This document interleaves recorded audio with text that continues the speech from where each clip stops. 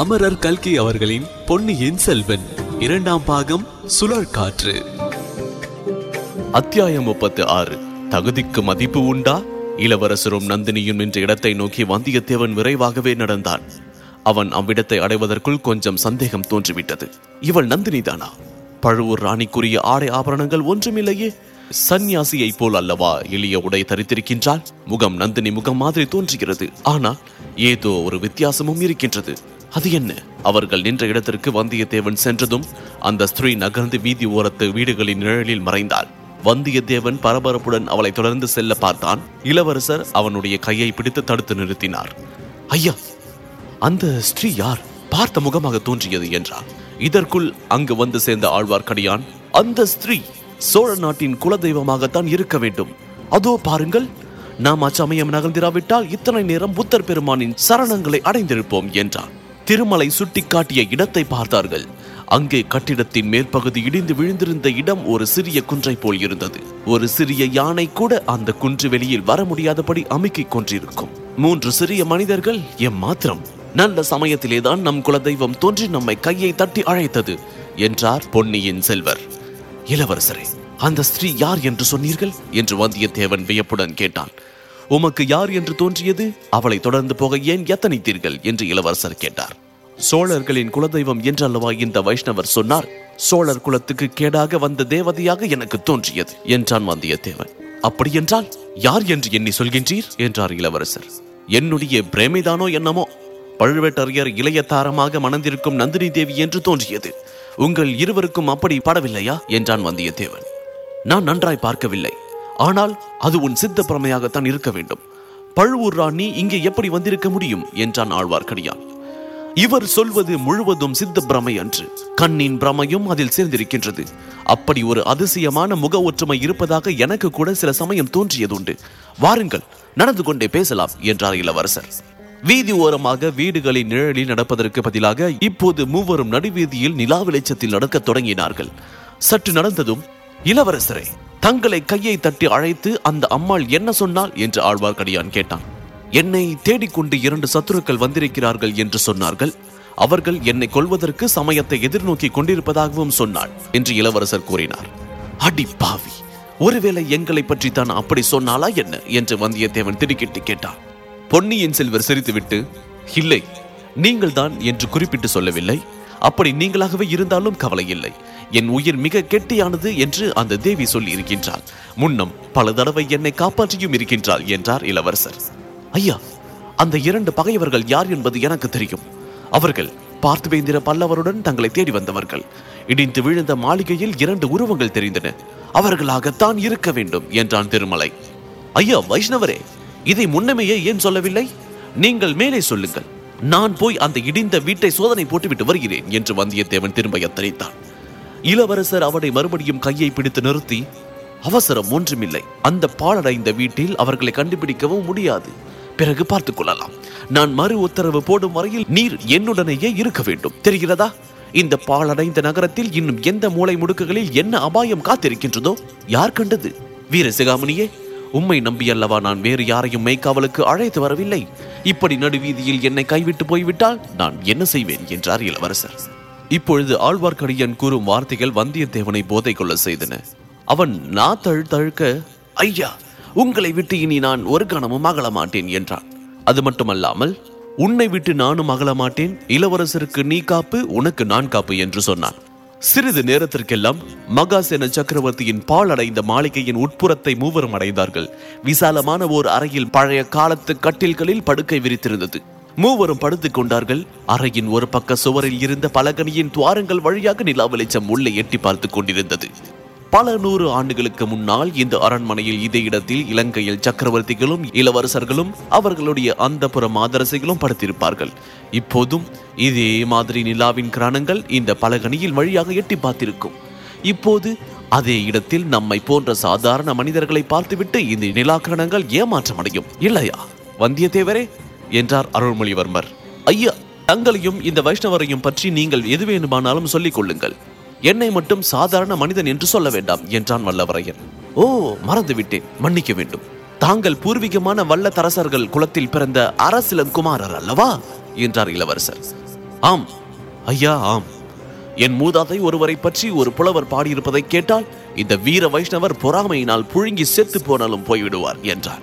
போனால் போகட்டும், திருமலை நல்ல தமிழ் அபிமானி. பல்லவ குலத்து நந்திவர்மனை போல் தமிழ் பாடலுக்காக உயிரை கொடுக்கவும் தயங்க மாட்டார். ஆகையால் பாடலை சொல்லுங்கள், கேட்கலாம் என்றார் இளவரசர். இப்பொழுது வல்லவரையன் கொஞ்சம் தயக்கத்துடன் பாடலை கூறினான். என் கவிகை என் சிவிகை, என் கவசம் என் துவசம், என் கரியீது என் பரியீது என்பரே, மண் கவன மாவேந்தன் வாணன் வாரிசை பரிசு பெற்ற பாவேந்தரை வேந்தர் பார்த்து. இதை கேட்ட பொன்னியின் செல்வர், திருமழை, நீ தமிழ் புலவராயிற்று, இந்த பாடலின் பொருள் என்ன சொல் என்றார் இளவரசர். ஐயா, என்னை பரிசோதிக்கின்றீர்கள் போலும். ஆகட்டும், இதோ சொல்கின்றேன். மாவேந்தர் வாணரின் அரண்மனை வாசலில் சிற்றரசர்கள் பலர் ராஜ தரிசனத்துக்காக காத்துக் கொண்டிருந்தார்கள். அவர்களுக்கு லேசில் தரிசனம் கிட்டவில்லை. ஏனெனில் பாவேந்தர்களாகிய கவிராயர்கள் முன்னமே அரண்மனைக்கு சென்றிருந்தார்கள்.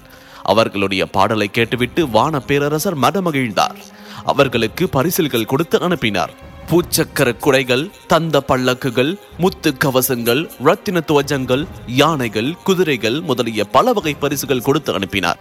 ஆசர வாசலில் காத்திருந்த சிற்றரசர்கள் அந்த பரிசில்களை பார்த்து வயிறெறிந்து, அடடா, இது என் குடை அல்லவா, என் பல்லக்கல்லவா, என் யானை அல்லவா, என் குதிரை அல்லவா, இந்த பாடும் புலவர்கள் கொண்டு போகின்றார்களே என்று புலம்பினார்கள்.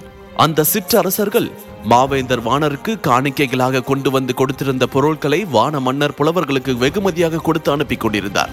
இளவரசரே, பாடலுக்கு பொருள் சரிதானே என்றார் ஆழ்வார்க்கடியான். நீ சொல்லுவதில் தவறு இருக்குமா? அடடா, என்ன அற்புதமான பாடல், எவ்வளவு நயமான கற்பனை! இதை பாடிய மகாகவி யாரோ தெரியவில்லை. வானர் குலத்திலகமே, வந்தியத்தேவரே, உமது மூதாதைகளின் ராஜ்யம் பெரிதோ சிறியதோ அதை பற்றி கவலை இல்லை. இந்த மாதிரி ஒரு பாடலை பெற்றார்களே, அதை காட்டிலும் அவர்களுக்கு சிறப்பு என்ன வேண்டும்? அவர்களுடைய குலத்திலே பிறந்த நீர் இந்த அரண்மனையில் படுக்க தகுந்தவர்தான்.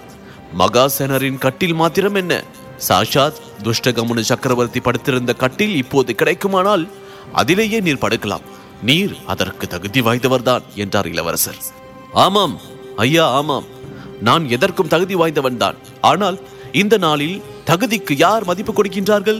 அந்த பிக்ஷுக்கள் இந்த லங்கா ராஜ்யத்தின் கிரீடத்தை எனக்கு கொடுத்தார்களா? வேண்டாம் என்று மறுதளிக்கக்கூடிய தங்களை பார்த்துத்தான் கொடுத்தார்கள். அப்போது எனக்கு என்ன ஆத்திரம் வந்தது தெரியுமா? கிரீடத்தை தூக்கி என் தலையில் நானே சூட்டிக் கொண்டு விடலாமா என்று பார்த்தேன்.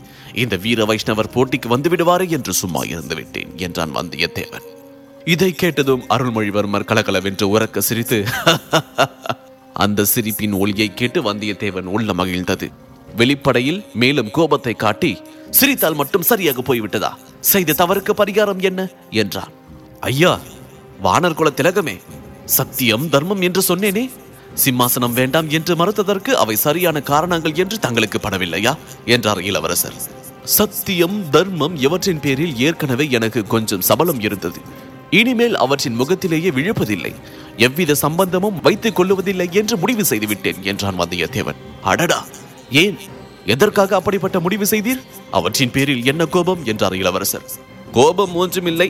சத்தியம் தர்மம் என்னும் கண்ணியர் மீது தாங்கள் காதல் கொண்டு விட்டதாக சொல்லவில்லையா?